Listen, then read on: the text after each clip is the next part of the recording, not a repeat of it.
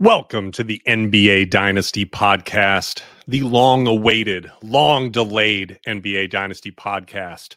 I'm your host, Matt Lawson. You can follow me on Twitter at NBA Dynasty ADP. And if you haven't already, head on over to FBIBasketball.com and join the Fantasy Basketball International community on Discord. And check out all of the wonderful free content from both me and the incredible Adam King, including Adam's way too early rankings for the 2023-2024 season. Now, wherever you are watching or listening to this, whether on YouTube or on your podcast platform of choice, please hit that subscribe button so that you can continue to get weekly shows from me, from Adam King, including his interview series that's going to be coming out all too soon, where Adam is going to be going in depth with a number of the top analysts in the fantasy basketball industry. And if you want to put some wind in the sails of this podcast to make it keep happening, if you want to be able to support my independent fantasy content, go check out my Patreon page, patreon.com/NBA Dynasty ADP. For a mere $5 a month, you get access to my premium dynasty rankings, which include 2023 rookies ranked among the NBA players, my 2023 NBA draft big board, and you get to be first in line for new Dynasty League opportunities that are going to be starting as early as this month. I promise to make it worth your while, so check it out. Now, we're going to have plenty of time to talk about what this podcast is going to bring to you in future episodes. We're going to strive to go as deep as possible into the NBA to be able to give you an edge in your Dynasty League. That is my promise. Today, we're going to get into what I think is one of the most important facets of preparing for the offseason, which is understanding how this past season ended. Because that's right. The season-long players, they're heading out the door. We're waving goodbye to them. They might not be back until October. They might check in during the draft, poke around. They might look a little bit during free agency, think about fantasy a few times. But you, the dynasty manager, are going to be going all off-season long, thinking about these things before the season-long managers ever are. Because as dynasty managers, we need to know everything that season-long managers know, and we need to know what's going to happen in the future beyond that. It's not just focused on a single season. It's focused on years ahead. And that's the work that we do all off season long. That's why this is Dynasty season. And today we're going to start with my end of season Dynasty rankings for both categories and points leagues. You can find those on both FBIBasketball.com in the free version, and you can find the premium rankings at patreon.com/NBA Dynasty ADP. And it's going to be able to be your best guideline for the value for players in Dynasty leagues, regardless of your format, regardless of your size. We've got a ranking for you. And today we're going to talk about some of the risers in my end of season rankings, the players who have moved up the most relative to their position in my post-trade deadline rankings that came out in February. My end of season rankings just came out in the last couple of weeks, and they give you a really good idea as a starting point of what values are going to look like throughout the offseason into the 23-24 season. To be able to do that, we want to start with the number one big riser, the player that everyone's kind of talking about in fantasy circles for the way that he ended the season. And that is, of course, Mikal Bridges. Now, we've all appreciated Mikal Bridges for a long time. Bridges has been kind of a rock in fantasy for a number of years throughout his career in Phoenix, a guy that has played in 82 games each of his NBA seasons, and someone who doesn't really hurt you across any categories. And that was the hallmark, the trademark of Mikal Bridges, that he was an excellent roto guy because you were just going to get that smooth stat line, no weaknesses, some spikes in defensive stats on occasion, good percentages, kind of your prototypical 9-cat roto guy who helps you across an entire season to be able to provide a nice base for your team's statistical foundation. But everything changed when Bridges moved over to the Brooklyn Nets. And that's what we need to be able to assess as dynasty managers going forward. Now, I knew Bridges was going to score more when he moved over to the Nets, but I didn't realize how much. And I knew that Bridges was likely going to be able to see some improvement in his fantasy value. That's why I moved him up after my post-trade deadline rankings. But immediately became clear over what now is almost 30 games with the Brooklyn Nets, I didn't move Bridges up enough. Because what we have seen from Bridges, what we have seen after the trade deadline, is one of the most impressive leaps forward for a player who's nearly 27 years old that I can remember in NBA history. Post-trade deadline, and you can see it there in front of you, Bridges has averaged over 26 points per game, hitting over 2.5 threes, 4.5 rebounds, 2.7 assists, a steal, and about half a block. And he's done that on kind of his hallmark efficiency. Still shooting over 47% from the field despite the volume, nearly 90% from the free throw line on 6.6 free throw attempts, making a huge impact in that free throw percentage category, and over 60% true shooting. And that's on 30% usage. Now, 30% is high. It's not exceptionally high. We're not talking about someone who's kind of at that Luka Doncic level of usage, but Bridges has unquestionably put himself into the category of players who can be the number one on an NBA offense. Maybe not a great NBA offense. The Nets have struggled in many ways and had a losing record since the trade deadline when they moved on from both Kevin Durant and Kyrie Irving. But they're still a solid team, and Bridges has been the offensive engine of that team. And while we did see some decrease in his efficiency, he still managed to be able to hit efficiently from mid-range, hitting threes at an extremely high volume and finishing at the rim at his usual strong clip. So what does this mean going forward for Bridges? Now, I've moved him up in my categories rankings to number 29 in categories, just inside of the top 30. And that's a 15 slot increase from my post-trade deadline rankings. He's moved up in points from number 40 or up to number 40 over 21 slots. And points leagues are really an area where Bridges lagged behind in the past because his game was better suited for categories leagues. It was more dependent on defensive stats and percentages, which don't weigh as heavily in points leagues. Now his stat set has shifted where he's scoring a lot more, which is going to contribute a lot more significantly in a points format. So I, as you can see, have some degree of confidence that what we're seeing from Bridges is going to continue.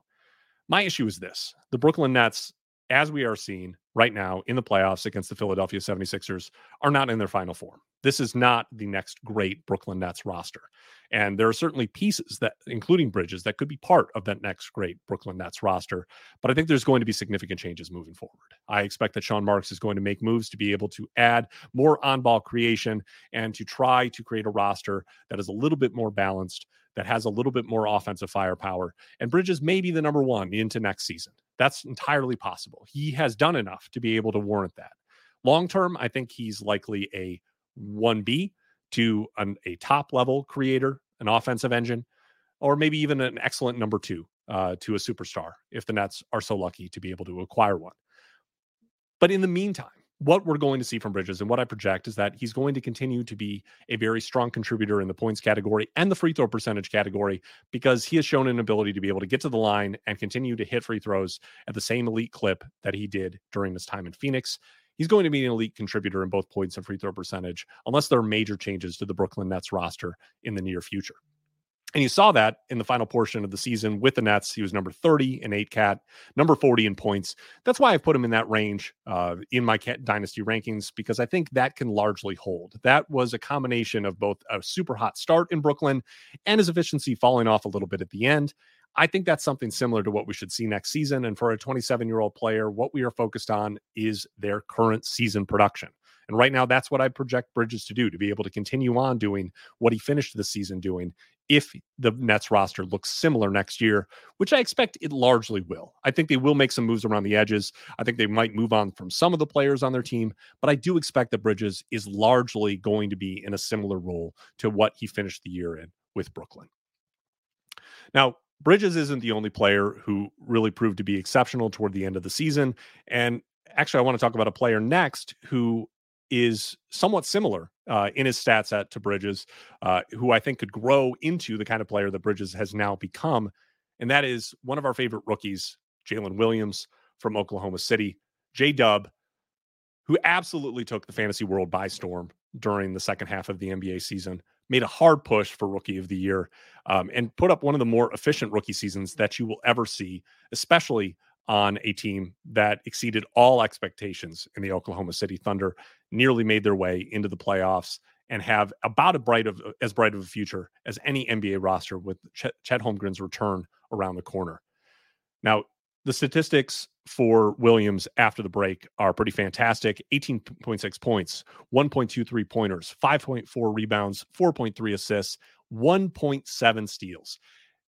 And I'm going to pause there because prior to New Year's, prior to January 1st, 2023, Jalen Williams was okay stealing the ball. Wasn't exceptional. Got a decent number of steals. in his limited minutes. And something clicked because in the year 2023, from January 1 onward, Jalen Williams had the most steals in the entire NBA. So this was not a flash in the pan. This is a player who developed his defensive feel in those early weeks of the NBA season, and something clicked. And from that point onward, he was a consistent elite contributor in the steals category, and that completely changed his fantasy game. Averaging 1.7 steals after the All-Star break, Williams all of a sudden became one of the best contributors in the steals category in all of fantasy basketball. And on top of that, he was delivering elite percentages. 64% true shooting from a rookie is incredible. 42.9 three-point percentage. 88% from the line on 3.8 free throw attempts post All-Star. And this is only on 20% usage. And this is why Jalen Williams is a fantasy star. This is why I have moved Williams up to number 30 in my categories rankings, number 45 in my points rankings. The reason that he made that massive leap, not only because of the steals, but because Jalen Williams is showing an ability to be able to deliver fantasy production with limited usage. Even in this post All-Star period, it was not a case like with Mikal Bridges, where all of a sudden he was up to 30% usage. And everyone keeps saying to me, and I hear this comment repeatedly with Jalen Williams, well, but Chet's coming in, and they're going to add another lottery pick. What is it going to look like? There's too many mouths to feed. This is why we like Jalen Williams, because he had 20% usage and was delivering at an elite clip through the entire second half of the NBA season. He does not need to be a big usage player to be able to deliver in fantasy. And that is the kind of player that you want to invest in Dynasty, because they are role proof. Jalen Williams is always going to get big minutes because he is a good defender, because he can dribble, pass, and shoot, and because he has prototypical NBA wing size. This guy is not leaving any starting lineup across a very long NBA career. And his ceiling is not only an NBA All-Star, but a potential All-NBA player. We could be looking at the next great NBA wing in Jalen Williams, because this kind of efficiency at this young of an age, even for being a little bit of an older rookie, to be able to do this at 21 years old, just starting out in the NBA, suggests that the ceiling is as high as Jalen Williams can go. So I'm fully in. Number 30 in categories. I think I'm higher than anyone else in the industry. I fully believe in Jalen Williams. And I believe that when Chet Holmgren comes in, there is not going to be a significant impact on his fantasy value. If anything, I think Williams will continue on doing what he did during the second half of the season next year. And that's what I would project him to do going forward. And there's so much room for growth in this stat set. If you're watching on YouTube, you can see that career peak fantasy stat set that I project for him. Being strong in field goal percentage and free throw percentage, being strong in the points category, being elite in steals, strong in assists. But what if he starts to develop as a more competent three-point shooter? That is really the swing skill that could change everything for him. Because right now, yes, Jalen Williams shoots threes, shoots them at a fairly efficient clip, but the volume isn't that high. But what if Chip England gets Jalen Williams to the point that he's shooting high volume three-pointers? Then suddenly he takes another leap forward. And we could be looking at a guy who lives inside of the top 20, top 15 of fantasy rankings every single season. That's the ceiling for Jalen Williams, and it is exceptionally high. I cannot recommend it enough that if anyone doubts Jalen Williams in your league, if the manager who lucked into being able to get him in the rookie draft thinks that they need to sell high, they're not selling high enough. And he should be a target for you in the offseason to be able to test the waters as Chet Holmgren comes in. Maybe Oklahoma City moves up in the lottery. Maybe they make a big trade in the offseason. There could be a lot of things that scare people away from Jalen Williams. You need to be ready to pounce, because Jalen Williams is extremely real. And he's going to be a fantasy superstar for a long time. Coming up next, another player who made a dramatic leap, had incredible efficiency in only his second NBA season. That is, of course, Trey Murphy III. Now, in my end of season Dynasty rankings, I've moved Trey Murphy III up 29 slots up to number 63 in my categories rankings, moved him up 26 slots to number 95 in points. And again, this is a player who lags a little bit behind in a points format because a lot of his value comes from things that have less weight in a points format. He's an elite three-point shooter, brings solid contributions and steals and free throw percentage, and he's a little bit weaker as a rebounder, low assists. And when you don't have those popcorn stats, when you're really only bringing to the table one of the three popcorn stats, you're just getting points, you're not getting the rebounds and assists, you're going to lag behind in points. But what we saw from Trey Murphy this year was efficiency from all three levels and an ability to be able to scale up that efficiency when the stars were out, when you didn't have Brandon Ingram in the lineup, when Zion was out for most of the season, when even CJ McCollum was out too. We got moments where it was high usage Trey Murphy III, and he rose to the occasion almost every single time. That is the flash that tells you that the ceiling for Trey Murphy III is way higher than we thought it was. It tells you that this is a player who not only is an NBA starter, but a potential NBA star, because that scalability, the ability to be able to take his game up a level and still maintain efficiency at high usage, tells you that there's so much more for him than just being an NBA role player. And that's why I've shifted him dramatically in my rankings. Post All-Star, you saw in 35 minutes a game, a huge role. He had 18.4 points, 3.4 three-pointers, 3.3 rebounds, 1.8 assists, 1.4 steals, 0.6 blocks. And all this is coming on 67% true shooting, truly elite, 42.2% from three on high volume, 89.7% from free throw on 3.4 free throw attempts. And folks, it's only on 18% usage. So big minutes, low usage, and delivering in fantasy to that degree. Number 38 in 8-cat per game. This is going to be a huge moment for Trey Murphy III because we're going into an offseason where the Pelicans have obviously underachieved. There are questions about Zion Williamson.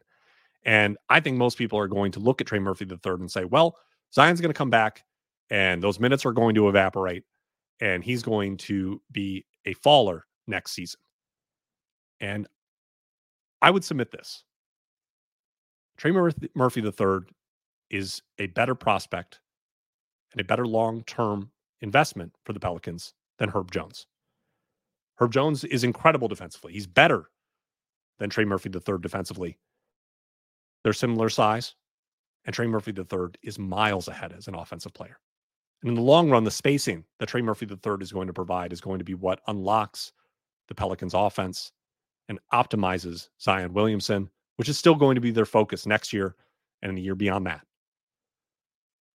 So my hope, my belief, is that Trey Murphy III is going to take on a large role for the Pelicans next season, that we're going to see a little bit of a scaling back of the role for Herb Jones, and that Trey Murphy III will continue to deliver top 100 fantasy value at least next season, with the potential across his prime to be a top 50 player.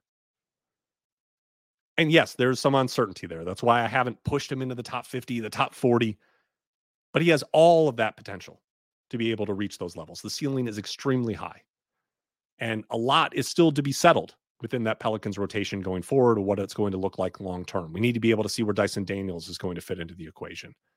We're going to see another draft pick coming into the fold for them going forward. And undoubtedly, there are going to be trades that they're going to make to be able to cash in on all of the assets that they have to be able to develop a team around Zion Williamson while they still have Zion on the roster before any trade discussions, before any further injuries. They're going to continue to try to build around Zion. And I think Trey Murphy III is a player that fits around Zion, that will excel around Zion. And that will be the focus of what the Pelicans do next year. So I'm making that investment. I'm investing in Trey Murphy III. I believe in what he did this season. And I think the Pelicans would be wise to do the same. Now, speaking of investment, if you saw me on Josh Lloyd's podcast, Locked On Fantasy Basketball, last week, you heard us discussing Shaedon Sharpe. And Josh, who has sources inside of the Blazers organization, dropped a little bit of a scoop, which opened my eyes and made me rethink how I view the Blazers going forward and how I view Shaedon Sharpe. Josh said on that podcast that he has heard that Anthony Simons is likely to be gone this offseason, that the Blazers are likely to package him and their 2023 NBA draft lottery pick that they're going to have, and that they're going to try to take another shot at winning with Damian Lillard, moving Shaedon Sharpe into Anthony Simons' starting position as shooting guard. And at the end of the season, we saw Shaedon Sharpe do things that we had hoped we would see from Shaedon Sharpe. Post All-Star averaged, it had strong contributions in points and threes. And prior to that, in his NBA season, we saw Sharp in an extremely limited offensive role. Sharp was number 271 in 8-cat throughout the entire season, number 246 in points. And ultimately, he was a spot-up, catch-and-shoot, three-point shooter. Did fairly well at that. Had some spectacular putback dunks, occasionally the fun block where he rose well above the rim. But for fantasy, there was very little. Just hope and flashes and athleticism. But what we saw after the All-Star break truly changed everything. And what we saw, especially in April, gave a little preview into what Sharp could become long-term. Now, all silly season caveats apply. Sharp was playing in games that were not competitive because the Blazers weren't trying to win. But what you want to see from young players is their ability to be able to rise up in those moments and create offense. And Sharp did that. And he also showed contributions in categories that we hadn't seen from him in his limited role throughout most of the NBA season. In 4 games in April, Sharp averaged 22.8 points, 2.3 three-pointers, 6.3 rebounds, and 5 assists. Now, the 5 assists are the thing that's super interesting to me because Sharp had, I believe, 37 assists entirely in the pre-All-Star period. That's a huge chunk of the year to only have 37 assists. And he also had 37 turnovers during that portion for an even assist-to-turnover ratio. Not a good indicator. But again, that was a product of role rather than what Sharp can be long-term. And I think if Sharp is going to get a starting spot with the Blazers, no, he's not going to have the kind of usage that he did during those April games. That was the Blazers intentionally trying to lose. But if they have the faith to be able to make him a starter, if he's going to be put into that position, if he's going to be able to do, I think you're going to be able to see something pretty similar to what we've seen from Anthony Simons translated over to Shaedon Sharp in that role in 23-24. And that's why I pushed him up in my rankings. And honestly, I'm going to be giving thought to whether he needs to push up more. I think that will likely happen if Simons gets moved, because I don't know if that's a certainty. Plans can change. But if Sharp truly is going to be inserted as a starter, he's likely going to need to move up further because the upside is a star scoring wing in the NBA. And those are extraordinarily valuable in fantasy. And I believe in a player with this athleticism and wingspan developing more in categories that he doesn't contribute in right now.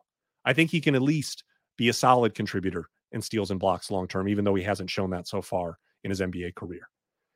You saw an uptick in his block rate throughout this season.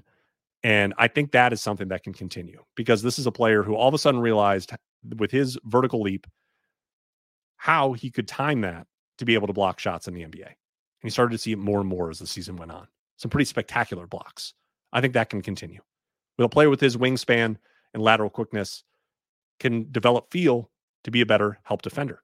And once that happens, I think he could jump passing lanes and get more steals. And we definitely saw at the end of the season that his scoring gravity could lead him to be able to get assists, which he did late in the season as the primary offensive engine for the Blazers. So overall, I see a prospect with an extremely high ceiling because he can already shoot. And often we have these super athletic wings. And the question is, well, if they shoot, Shaedon Sharp can already shoot. That's huge. That's why I have confidence in him. That's why I've moved him up to number 75 in my categories rankings, up 15 slots, up to number 81 in points, up 19 slots. Because a player like this that can already shoot, that has this kind of athleticism, is just waiting for a little bit more skill development, waiting for a larger role, and then they can explode. And we got a flash of that at the end of the season that I believe in as being sustainable once he enters his prime going forward. And as one of the youngest players in the NBA to be able to do what he did, playing on a team that was trying to win through most of the NBA season, I think we could see that big leap forward as soon as next year, possibly by year 3. And the Blazers' investment in Sharp makes me want to invest in him in Dynasty. Now, if you were following fantasy basketball toward the end of the season, one of the biggest developments was Immanuel Quickley. And this predated Jalen Brunson's injury, which kind of thrust Quickley into a larger starting role. He had that huge game against Boston that everybody watched that kind of put his star on the map in this NBA season. But even prior to that, we saw Tom Thibodeau finally gain confidence in Immanuel Quickley. Finally start to see Quickley as someone who could not just be a role player off of the bench, not just an instant offense sixth man, not just a spot up shooter, but a core contributor that he trusted defensively. And as a result of that, confidence that we saw invested into quickly and the development in his game, I've moved him up to number 97 in my categories rankings, up 36 slots, 93 in my points rankings, up 52 slots. And I know that sounds like a huge leap forward, but what we saw from Quickly during the second half of the NBA season suggests that he is not only a future starter, but a potential fantasy star.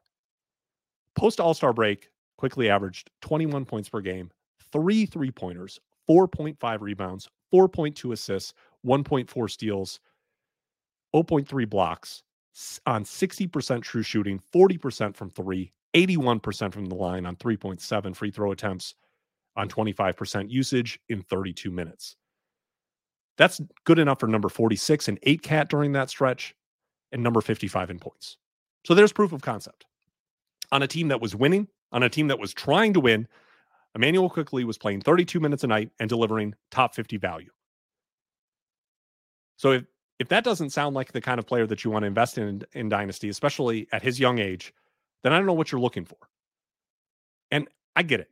A lot of our opinions of Quickley were kind of baked in the last few seasons where Tom Thibodeau didn't seem to trust to give him enough minutes and a big enough role, where RJ Barrett was getting all of the opportunity and Quickley was waiting in the wings. But that shifted throughout this season. And I think that it's going to continue to shift going forward because Quickley has developed so much in his game. He's become a strong rebounder. He's become a solid defensive player. He's overcome some of the limitations physically that limited him and made him a lower end NBA draft pick. And for me, I think that Quickley is going to be able to be an NBA starter across his career. I think his shooting and development defensively is going to make him a big minute starter, whether that be for the Knicks or anyone else. His prime is going to be easily a consistent top 100 fantasy production stretch. And I could push myself up to top 75 or top 50, depending on the context that he gets to play in. And right now, I don't know if a lot of people in your league view him that way. I don't know if Immanuel Quickley is viewed as even a starter to a lot of people because he's going to win Sixth Man of the Year. He's viewed as kind of an instant offense guy, a smaller guard. I don't know if the perception in your league is that Immanuel Quickley is going to make that leap to fantasy stardom going forward. And if it isn't, if someone's looking to sell high, this is not a sell high. This is a buy. I'm invested in Immanuel Quickley. I think you should be too. And he's someone that I'm going to be looking to acquire in as many leagues as possible this offseason. Now, if we're talking about big leaps from players who've kind of taken that shift from role player to starter, you have to talk about Austin Reeves. And we're seeing it in the NBA playoffs now. In game one, Grizzlies-Lakers, Reeves kind of put himself on the map to a national audience that may not have been paying attention to the progression that he made during the second half of the season for the Lakers. Reeves is not only a really good NBA role player, but I think what we're seeing now is that his efficiency from all three levels, and this is a consistent strain across all of these players. We're seeing all of these players who are these big dynasty risers be so efficient from at the rim, efficient from mid-range, efficient from three. And they took that efficiency and they scaled it up to be able to show an ability to be efficient still at higher usage. And that's exactly what Reeves did down the stretch of the NBA season. Post All-Star break with LeBron James out for large portions of that time, Reeves in 30 minutes averaged 17.6 points, 1.5 3-pointers, 3.1 rebounds, 5.5 assists, 0.5 steals, 0.2 blocks. And he did that on 73.4 true shooting. 73.4. Just absolutely outrageous. And this is only in 20% usage. 44.3% from three. 85.6% from the line on 6.4 free throw attempts. And I want to pause on that one because if you followed the discourse, there was a point where Reeves was just getting to the line at an absolute elite clip. Looked like an NBA superstar getting to the line, how many fouls he was drawing. And that is a skill. That isn't a Lakers whistle. This is who Reeves is. He has an ability to be able to drive. He can draw and finish through contact. despite being smaller in stature, he's strong. And Reeves is not just a three-point shooter. In fact, that's not even close to the best part of his game. I think stereotypically we would assume that Reeves is a three-point gunner. He's always been more of a reluctant three-point shooter. He's shooting efficiently from three. He's able to create from three a little bit more than he was previously. But Reeves is really good with the ball in his hands. And one of the biggest leaps that we saw from him over the second half of the season, especially with LeBron out, was that he filled that playmaking usage vacuum from LeBron. And all of a sudden you saw that assist rate rise up. Reeves' ability to be able to gather assists in bunches suggests that long-term he can be a secondary playmaker on the Lakers or wherever he ends up in restricted free agency this offseason. And that's one of the big tipping points. I would be shocked if the Lakers did not bring Reeves back, especially because of the limitations that there will be on his next contract as an undrafted player. But what we should expect from Reeves is that he's going to be playing a big minute role going forward. You cannot put the toothpaste back in the tube on Austin Reeves at this point. He has proven to be too good, too efficient as a scorer, has proven himself to be solid enough defensively as an on-ball defender, still has work to do as a help defender, but the offense is good enough that it supports the big minutes. And honestly, right now, I have him at number 118 in categories. That was up 93 slots. Number 120 in points. That's up 108 slots because of what we saw his game scale to with a bigger role, with LeBron out and now with LeBron back. That might not be high enough. This could be a guy who is about to go on a stretch of top 100 seasons for a long time. And I'm going to be intensely interested to see how the roster for the Lakers gets constructed next year and how Reeves fits into that. But at this point, I think there's no doubt that he's going to be playing 30 plus minutes a night. They can't turn back on that. He needs to be prioritized over a D'Angelo Russell, a Dennis Schroeder, a Malik Beasley. He already is, and I think he will continue to be. Because Reeves is legitimate. This is not a flash in the pan. There are star qualities here. His ability to be able to draw fouls, the playmaking, the efficient scoring at the rim. Reeves is 95th percentile in the entire NBA at efficiency at the rim. 95th percentile for all players, not just guards, not just players his height. The entire NBA, 95th percentile. 97th percentile from mid-range this year. 84th percentile from three. That's his weak point, 84th percentile from three. So that kind of efficiency cannot be ignored. And he did it last season too, just in a smaller role. So he's going to keep growing. He's going to continue to have a large role for the Lakers. And you should be investing in Austin Reeves in Dynasty, even with the deficiencies in his game. He's never going to rebound. He's never going to get defensive stats. That's likely not coming. But if the minutes are high enough, the steals could be okay.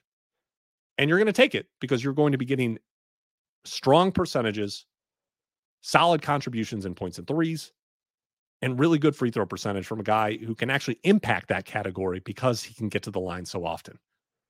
So while many might think that Reeves was just a product of LeBron being out, don't buy that. Reeves is for real, and he's going to have an extremely strong 23-24 season and beyond.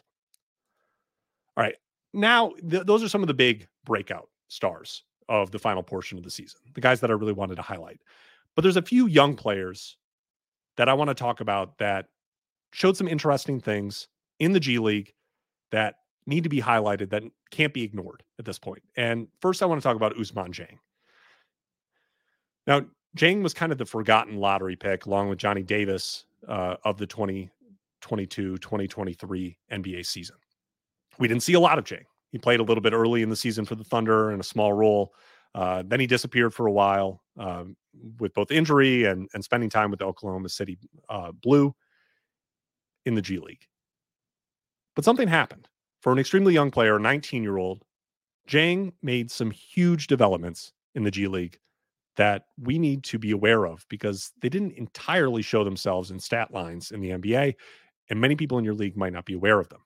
They might think Ousmane Dieng is just a bust, or they've forgotten about him entirely. Easy to do, considering that his teammate, Jalen Williams, took all the headlines. That's the lottery pick that everyone remembers from the Oklahoma City Thunder this year. But at 6'9", with a big frame, Jang has the potential to be a long-term starting power forward for the Oklahoma City Thunder next to Chet Holmgren. And that's a spot that we should have a lot of interest in going forward. Who's going to fill that role in the front court next to Chet Holmgren? Are they going to put a more traditional center next to Chet?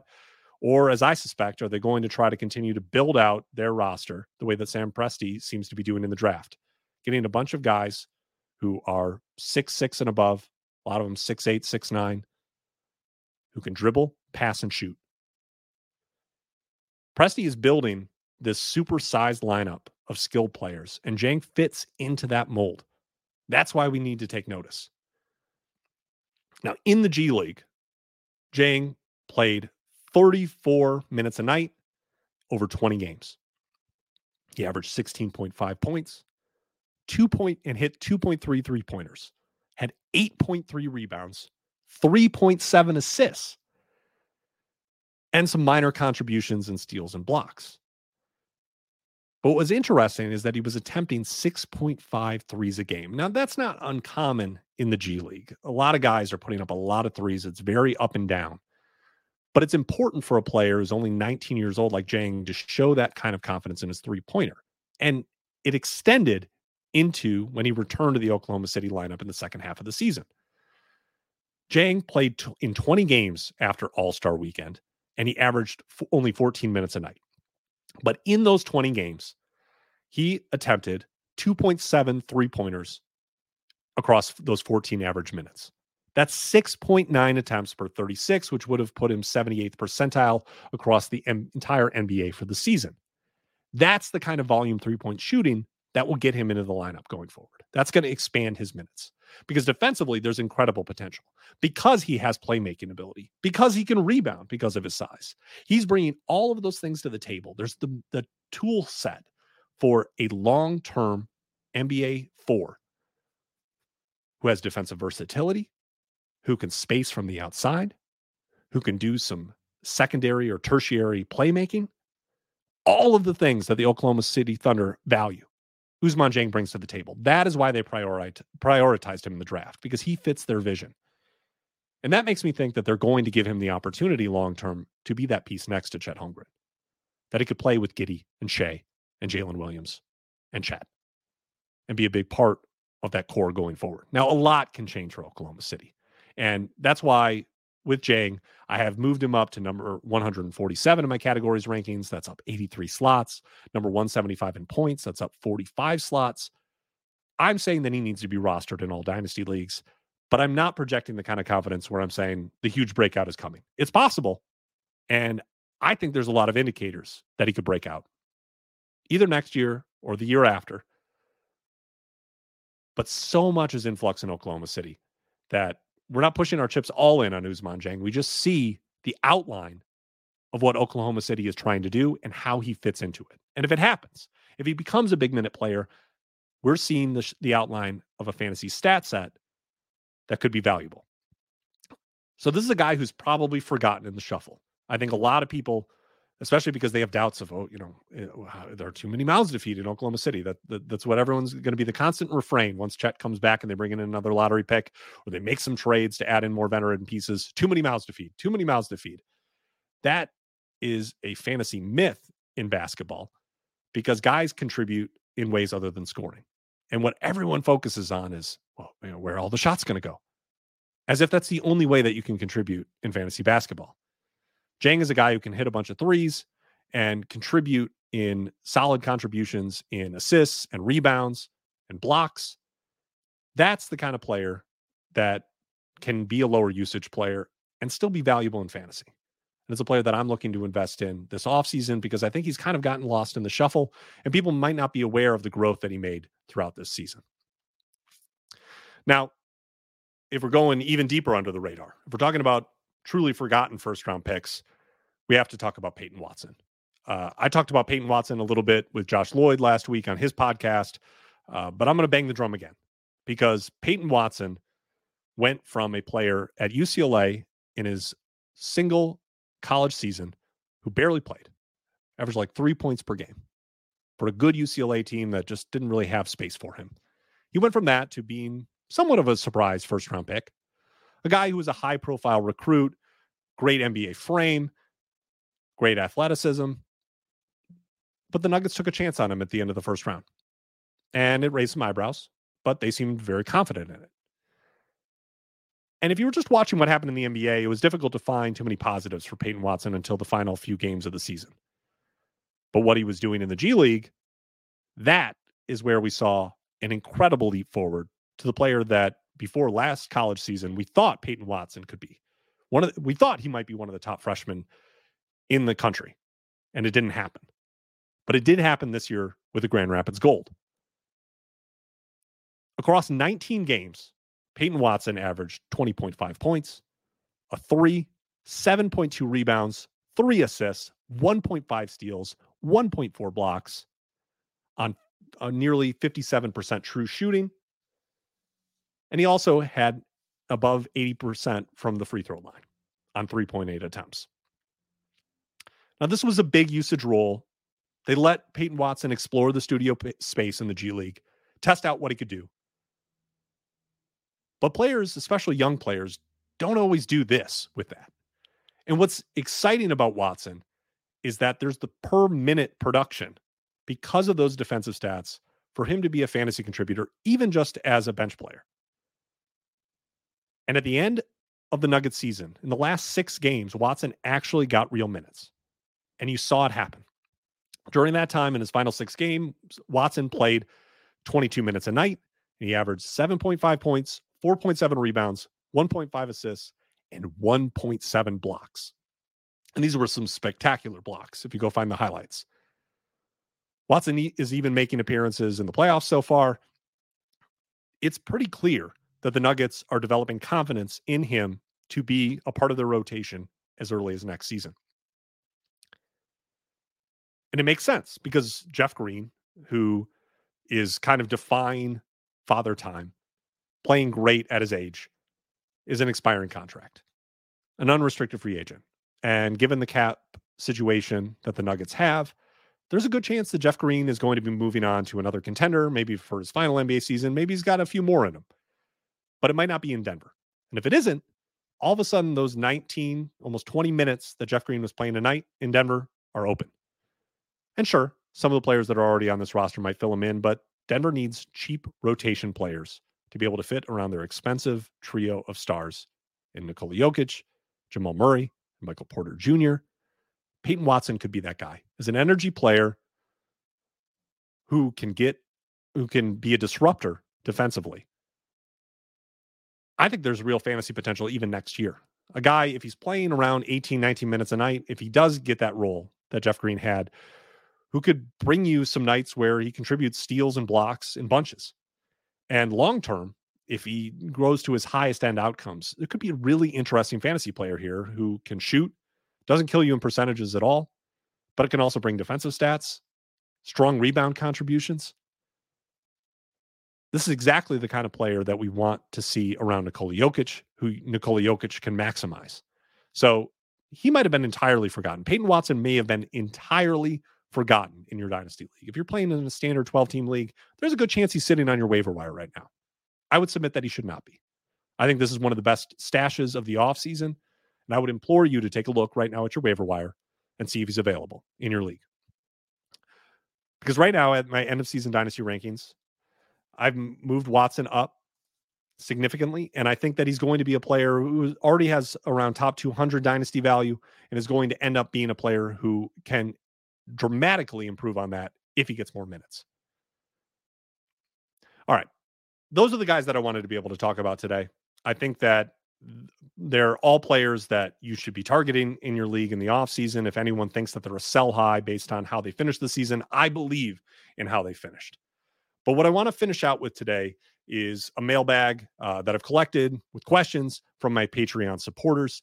This is something that I'm going to try to do in every episode. And if you want to be able to submit questions, if you want to have your questions answered live on air, I'm happy to be able to do it for all my supporters on Patreon. Head on over to patreon.com/NBA Dynasty ADP. And I will be more than willing to be able to go through each and every one of them on these shows at the end to be able to get you answers directly from me. Starting off with the first one that I received in the mailbag this week states either rookies or young players already in the league who could be the next high volume difference makers at free throw percentage and assists. So the question here is, who are young players who could be the next elite contributors in those two categories, free throw percentage and assists? Now, this is obviously a category. These are categories that are dominated by point guards, players who have heavy playmaking usage. So right off of the bat, and this is no surprise to anyone, the players who can make the biggest leaps there, Cade Cunningham, LaMelo Ball. We already saw Tyrese Halliburton do it this year. We saw Darius Garland make that leap. I think that Cade Cunningham and LaMelo Ball both had extremely disappointing seasons this year because of injury, but I expect both to have massive 23-24 seasons, regardless of what happens in the NBA draft lottery. They're both going to have huge years, and they're both going to be massive contributors in free throw percentage and assists. Now, when you're talking about a little bit below that, you're looking for the player archetype, kind of like the Anthony Simons, the Jordan Poole, the Tyler Heroes of the world. Those guys are players who could be strong contributors in assists and free throw percentage if given the opportunity to be able to have even larger roles than what they do currently on their teams. And if Jordan Poole, for example, got moved by Golden State, if that's the big shift that they decide to make this offseason to be able to keep Draymond in the fold, but to be able to move some of their heavy luxury tax bill, Jordan Poole could be moved in the offseason. And if he gets moved to a team where he gets to start, where he gets to play 33, 34, 35 minutes a night, all of a sudden you're going to see his assist rate convert into assists at a pretty elite level, because he will likely be a heavy on-ball player in that scenario. And you're going to see his elite free throw percentage have even more weight because he's going to be getting to the line even more because he's going to have the ball in his hands more. And we saw this already with Anthony Simons when Damian Lillard was out last season when he had the abdominal injury. Simons was an elite contributor in assists, in free throw percentage during that stretch. If Simons gets moved somewhere where he has a larger role, that could happen again. Tyler Hero, same situation. If Miami looks to make a big shift, bring in another star, Hero's part of that package, he could go to a new team where all of a sudden his elite free throw percentage has even more weight because he's getting to the line more in a heavier on-ball role. And we've seen him, when given the opportunity, put up assists. I think he could do that on a different team, maybe a team that's rebuilding. Wherever he ends up, I could see that being someone who could jump up in those categories. So what you're looking for are players first who have that strong free throw percentage, because free throw percentage is fairly stable season to season. It can improve, but guys often show if they're good free throw shooters early on, even in college. You can tell if someone's going to be a good free throw shooter. Kind of off the radar for this, to answer this question, Franz Wagner, he was, I think, 90 plus percentile in potential assists this year, and showed really strong assist numbers down the stretch for the Magic. And he's already a strong free throw shooter. So there's a future where the Magic lean on that playmaking from Franz even a little bit more. And they just have a team that hits more shots. So those potential assists convert into real assists, and Franz becomes a strong assist and free throw percentage contributor. So find those guys who are strong in free throw percentage, and then look for guys who maybe with a different role could jump up in assists. Another one is Tyrese Maxey, who kind of fits into that Simons Poole archetype. Because if we've seen before James Harden came to Philadelphia, that Tyrese Maxey was putting up really strong assist numbers. Anytime Harden's out, Maxey's assist numbers jump up. So in a scenario where James Harden leaves, you could see Maxey go back into what he was pre-Harden, have that strong free throw percentage that he already has, see that increase because his usage will increase. He's going to be drawing more fouls, and also see the assist numbers come up to fill the playmaking usage void that would be left behind if Harden left. So those are some of the players that I'd be looking out for. And that's the kind of archetype that you want to be looking out for: strong free throw percentage and opportunity to grow in assists. Next one here, who from the Rockets' young core will retain/increase value? At some point, with all these young guys and more top guys incoming, some will have to take a back seat. I think that's exactly right. Right now, Houston is an extremely strange roster that does not make sense and is not sustainable long term. They have a bunch of young pieces. It's unclear whether they can fit together. But the first big move is going to be to see who they hire as a coach. The focus so far seems to be on establishing a defensive identity, which I think is exactly what needs to be done because it didn't happen under Steven Silas. You're looking at them interviewing Ime Udoka, Frank Vogel. Those kinds of coaches are going to come in and try to establish a defensive identity for that team that desperately needs it. I think that could create an incredible opportunity for Tari Eason, who has the tools to become an elite wing defender, massive hands, long wingspan, great lateral quickness. Eason knows how to jump passing lanes. He can pickpocket, steal the ball. I think he could be a massive fantasy and real life contributor if given the opportunity. And if a more defensive minded coach came in, I could see Eason being kind of a favorite there, as long as he can earn the trust of that coach and really lock in on that side of the ball. His minutes could jump up dramatically because he's such a disruptor, and he could become long-term a lockdown wing defender, which every NBA team needs. Beyond that, I think Jabari Smith Jr. is scalable to any NBA team that's trying to develop a core, a power forward that has the ability to be able to shoot with confidence from range the way that Jabari does. Is exactly what most NBA teams want at the 4 position, especially because he doesn't still brings you strong contributions as a rebounder. He can do a little bit of rim protection. That's an area where he's still improving, but there is the foundation there for that to be able to improve over time. I think that he's definitely a part of the Rockets core going forward, and someone that I feel confident in, at least in his floor, because this past season, he was put in an awful position to do the things that he does well.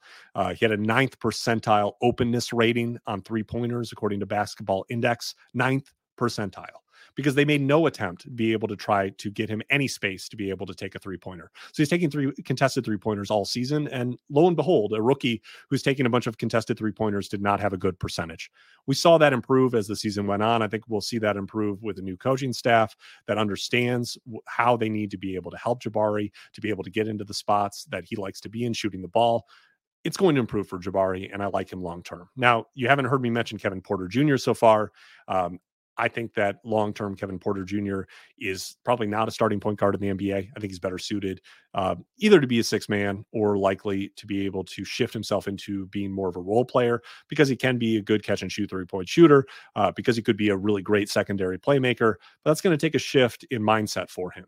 Jalen Green, I am still invested in. I think there's been too many flashes of what his athleticism can look like on an NBA court. That as he develops physically, is able to finish at the rim a little bit better. He can still become a really good NBA scorer. And I think that can fit into the long-term plan for Houston as well. And of course, last but not least, Alperen Sengun. Now, Sengun obviously became the scapegoat of Steven Silas throughout this past season. He was pulled from games because the Rockets were getting toasted defensively.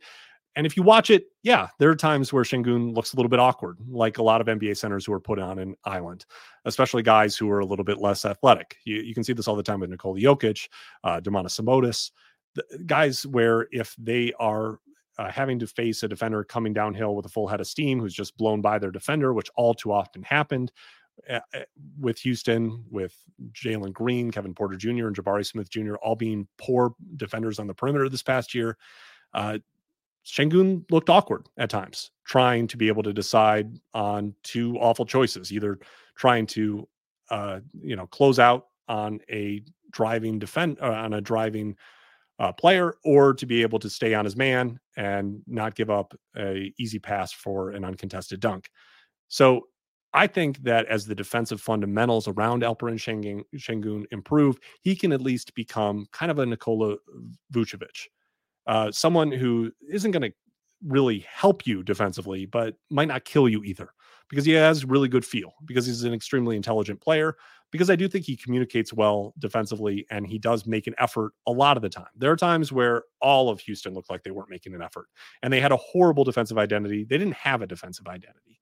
I think that can improve. I think Sengun can be a part of the next really great Rockets team. But it's definitely something to look out for, because if a defensive coach comes in, they might want a defensive center. And you could see Sengun moved on from in the next season. And that doubt is why I don't have Sengun as high as his fantasy stat set would likely warrant, and his age would likely warrant. If we had confidence that Sengun was going to be a 30, 32 minute a night starter across his entire prime, you would need to have him likely as high as the top 15 in dynasty rankings. But he gets held back into the 30s and the 40s in a lot of rankings because we still have those doubts. I still think that there's a lot of high-end outcomes for Sengun going forward. I think they need to see what it looks like in a real team playing real NBA defense, what Şengün looks like in that. And I'm hopeful that that's what we'll get from the Rockets next year and going forward. Next question here. What team in the lottery should we be worried about that could ruin Victor Wembanyama's ceiling? I'm going to reject this concept. No team is going to ruin Victor Wembanyama's ceiling. The question is, whose ceilings is Victor Wembanyama going to ruin when he comes to a new NBA team? And we're going to see that in a little over 3 weeks when the NBA draft lottery occurs and see who gets the number one pick. But in my opinion, no team that Wembanyama could go to is going to limit who he's going to be as an NBA player. He is the level of prospect that he's going to get a full runway to do exactly what he does, regardless of which team he goes to. And an NBA team would clear out prospects around him to make sure that he gets that full runway. So I don't think any team is going to ruin Victor Wembanyama. The real question is, how is he going to impact the young players and prospects on whatever lottery team ends up getting him? And that's something we're going to be covering here extensively in upcoming podcasts and in my content across the entire offseason once we know who Victor Wembanyama is going to. And we're going to know that in a little over 3 weeks. Next one here. Who are some of your early predictions for potential second-round steals in this 2023 NBA draft? A lot of guys that I really like in that range. And it's difficult right now because we don't know who is going to be in the draft, who's going to pull out. But to give you an idea on some guys who are kind of fringe first-round picks, I love Bilal Coulibaly from Metro 92. He's Victor Wembanyama's teammate. Really interesting 18-year-old prospect with strong steal and block rates. Could be a really strong wing prospect. He might go in the first round. He might go in the early second. We don't know if he's going to stay in the draft. These are all really interesting questions that are going to have to get answered, but at least in my preliminary work, the stat set is really interesting. Some guys who likely are going to be second-round picks if they're in this draft. Keontae Johnson for Kansas State, older prospect. He's almost already 24 years old, but the stat set was awesome this year for Kansas State. Big contributor in field goal percentage, points, threes, rebounds, steals. No real strong deficiencies in his fantasy game. And so while he's older, for second-round picks, I don't really care about that. I just want a fantasy stat set and a prospect that might actually get minutes. And if they're 24 years old already, fine. Because at that point in a rookie draft or in a real-life NBA draft, I just want contributors. I want guys who are going to be in the league. So Keontae Johnson has all the markers of someone who could be a contributor in fantasy if he got the opportunity to play, someone who might get opportunity to play early, whether that be on a two-way contract or maybe he does end up getting drafted high enough to be able to get some kind of guaranteed deal. I really like Keontae Johnson. Brandon Pajemski is really an interesting fantasy stat set. It sounds like he's going to stay in the draft. It's possible some team likes him enough to be able to take him in the first round. I think it's really going to come down to workouts, what he does at the combine. But if he could be a potential second-round pick. And this is a guy who was obviously a really strong scorer for Santa Clara, but he kind of has an elite rebound rate for his size as a scoring guard, and solid contributions across assists and steals and blocks as well. So there's a really interesting fantasy stat set that I think could translate to the NBA. And I'm super interested. He's probably one of the deeper prospects that I'm most interested to see where he goes in the NBA draft because the range is pretty wide. And I think he could be interested in fantasy depending on his landing spot. Those are some of the guys that I'm looking out for now. I'm going to be turning myself over kind of entirely to the NBA draft in the coming weeks. Once the lottery happens, that's going to be kind of me shifting into focusing on that, getting out rookie rankings for points and categories leagues, building out my big board with all the advanced stats that I like to look at. And we're going to be focusing on that a lot in this podcast as well. All right. Who are your top 10 real salary players next year? Now, if you don't know, real salary leagues are leagues, usually dynasty leagues, but sometimes you can play it in season long as well, where you have to play within either the NBA salary cap, the soft cap, the luxury tax threshold, something similar to what the NBA's cap structure looks like. You need to build your roster out within that framework using real NBA salaries for all of the players in the pool. I love this format for Dynasty. I think it's the best format, especially for deeper Dynasty leagues, because naturally, as a team gets really good in Dynasty, it's going to get more expensive in real life too. And it forces the top teams to constantly turn over those more expensive players to be able to stay within the cap. So this creates natural parity and turnover within the league that prevents teams from trading their way into an absolute juggernaut team. And it actually makes 30-team, 20-team leagues work, because no team can stay at the top without constantly trying to make moves every year to stay within the cap if they have a strong team, because that strong team is just naturally going to get more expensive. Now, you're talking about top 10 real salary players. I think this is something that I'll probably do in Dynasty rankings. But to give you all an idea, when you're talking about real salary leagues, it immediately puts a huge value on rookie contracts, especially players who can contribute in fantasy on their rookie contracts. So someone like Jalen Williams, Walker Kessler, I think Paulo Banchero next year, Chet Holmgren, they're all going to be incredible values in real salary leagues because they're on rookie contracts, and they're going to be on rookie contracts over the next 3 seasons. So if you're in a season-long league, they're cheap next year. If you're in a dynasty real salary league, they're going to be cheap for the next 3 years. And even after that, they're cost controlled somewhat because their second contracts are limited, even on max deals, to be either 25% or 30% of the salary cap, which is a lot less than what you can get on some of the super max deals that the NBA stars on their third or fourth contracts are on. So there is some value there. Guys that I really like, obviously, Cade Cunningham, LaMelo Ball, Anthony Edwards, Tyrese Halliburton, all real salary stars because they're still on their rookie contracts, but they'll also be able to produce, I think, next year around top 25 or higher levels. Halliburton could be a top 5 player next year, and he's on an extremely cheap deal next season. Now, obviously, he's going to go up after that. We're going to see him get his second contract. It's almost certainly going to be a rookie max extension. It might even be a Rose Rule max extension where he's getting 30% of the salary cap. But we've seen that those kinds of players, even on those deals, can still be huge values in real salary. So those are some of the players that I'll be looking out if you play in that format. Next question here. What are my long-term thoughts on Jalen Suggs? It was obviously a disappointing second season from Suggs. It was a disappointing rookie season as well. There was some improvement. He was more efficient from the field.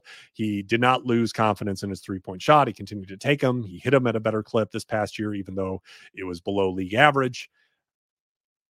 I'm still hopeful on Jalen Suggs, and maybe I'm just holding on too deeply to my pre-draft evaluation where I really liked him. But I think the reasonable high-end outcome for Jalen Suggs is still something like Marcus Smart. And I think there's still a glimmer of possibility that he could be kind of a discount Drew Holiday, because the defensive ability, the steal rate is awesome. Improved in his block rate this year. I think he's going to contribute defensive stats if he gets minutes. The swing skill, of course, like it is with so many players, is can he hit a shot? Because if he can at least be a good catch and shoot three-point shooter, if he can still deliver some secondary playmaking on that Magic roster, I think he can be a big minute starter. And if that happens, you're going to get those elite steals. You're going to get solid contributions from blocks. And he can kind of live in that top 75 range at least and hover around there like Marcus Smart has across his NBA career. That's still on the table for Jalen Suggs. But we want to see that leap forward next year. We want to see in year 3 him make some progression. And I'm hoping we're going to be able to get that from him. Even though it's getting a little bit more crowded in Orlando. And I'm really interested to see what the Magic do, adding in more draft picks this year. It's going to be difficult for them unless they move on from some players like Cole Anthony. Maybe they move Jalen Suggs. It'll be interesting to see what they do and how that's going to shape the trajectories for all these young players going forward. Something we're going to be watching extremely closely, especially after the lottery next month, to be able to figure out where the Magic roster is headed. Next question, who do you consider to be sleepers in a 12-team 9-cat league? Not to criticize this, but this is exactly the kind of question where we need more context, because not all 12-team leagues are built the same way. Some of them, you can only roster 13, 14 players on a team, and that creates a pretty small pool of players that are rostered. So who's a sleeper in that league is a lot different than a league where you can roster 20 or 22 players per team. And all of a sudden, the pool of players nearly doubles in size. So the sleepers that you would find in that kind of league are a little bit different. So, kind of as a teaching point here, when we have questions like this, when you're asking questions to a fantasy analyst, make sure that you're contextualizing about how many players are rostered in the league, because then it can be a lot more helpful to be able to give you some ideas. Because you can look at my dynasty ranks if your league roster on 200 players and see players who are ranked around that 200 range and see who's available on your waiver wire, and you'll get an idea of amongst young players who I think is a sleeper. So that would be my focus. Try to look at how many players are rostered in your league and find that range within the Dynasty rankings to be able to find sleepers. Second to last question here. What's Jaden McDaniels' fantasy ceiling in 9-cat? I love Jaden McDaniels. You all know that. I made a big investment in him in my rankings before the season, and I think that largely paid off. McDaniels per game, hovered around that top 100 range, but we saw him become the defensive wing that we thought he could be last year and that we thought he would rise to be once the Gobert trade happened and it opened up a bunch of minutes for him. So the minutes are there. The defensive ceiling is extremely high, which is going to make his minutes consistent. But what really interested me with Jaden McDaniels is that we started to see flashes of the prospect and player that he was before he came to the NBA. When he was at Washington, when he was in high school, this was a guy who was not seen as a defensive prospect. That was kind of came as a surprise in his NBA career that he's developed into that kind of player. He was more of a scorer, kind of a big wing who had some handle for a guy who was 6'9", who showed an ability to be able to get to the rim. And we've seen flashes of that this season from Jaden McDaniels prior to him punching a wall and breaking his hand, where when Anthony Edwards was out, Jaden McDaniels looked like a player who could maybe develop into a scoring wing long term. And if you pair that with his defensive ability, the big minutes that he's likely to have, I think there's still a top 50 ceiling across his prime for Jaden McDaniels if that offensive ability that he's kind of just scratching the surface of continues to develop. And I think the minutes will allow him to do that. I think his efficiency from all three levels suggests that with more usage, he could become a good scorer in the NBA. So he's a player that I'm going to be looking at really closely this offseason to really evaluate that. But I do think there's top 50 potential across his prime for Jaden McDaniels, because I think the offensive ability really could make him leap forward as soon as next year. Last question here. Who do you think will do better in a points league, Brandon Miller or Amen Thompson? For me, it's Amen Thompson. And in a points league, especially because with Amen Thompson, you're looking at that profile where he's going to be contribute solid points, even if he doesn't fully develop as an offensive player. He's going to be a strong rebounder. He's going to give you big assist numbers. And when you have those three, when you're at least a solid to good contributor in points, rebounds, and assists, you're going to be a really good points league player. And, it's like the reason that RJ Barrett is much better in points than categories. And then I add on top of that Amen Thompson is going to bring you defensive stats. And all of a sudden you see a stat set that's pretty ideally built for points leagues. Brandon Miller is also going to be good in points leagues. I think that his scoring is a solid rebounder. Those things contribute to being a solid points league player. Doesn't have the assist element. And that's not going to be the same way that it is for Amen Thompson. So the floor is going to be a little bit lower, even though I think he's on more solid footing because he's such a good shooter, that he's the bust factor there. The potential for the worst case outcomes is lower with Brandon Miller because he's likely to at least be a solid NBA player just because he has size and he has shooting ability, has a little bit of a handle. There's skill there. Every NBA team wants that. Even if he doesn't develop the way that we expect, he's still going to be probably at least a starter in the NBA. Well, that takes us to the end here. And it's been an incredible ride through episode number 1. We're going to keep doing this. We did it.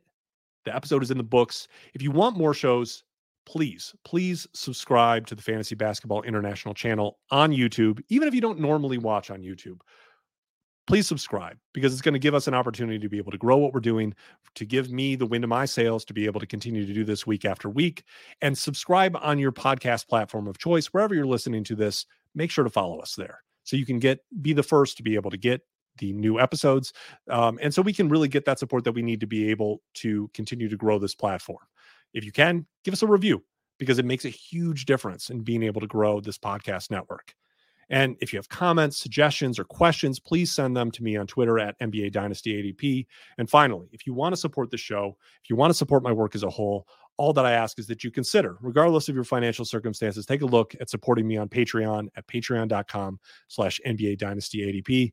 I promise to make it worth your while. If you want to look into joining new Dynasty leagues, you'll get the first opportunity to be able to do that if you're a supporter on Patreon. And you're going to get access to all kinds of exclusive content that you don't get anywhere else other than on Patreon. Thank you so much for joining me today. I can't wait to see you all next time. And please submit all those questions for me on Patreon. Send me things on Twitter. Let me know how this went. If you want to see more shows, whatever kind of shows that you want to see, I want to be able to support what you want from this podcast. I'm so thrilled to be doing this with you all. Thank you for the support that you've shown me, and I'm looking forward to seeing you all again next week. You just listened to another episode from the Fantasy Basketball International Podcast Network. Thanks for joining us. And for more information about joining our community, please check out our website at fbibasketball.com.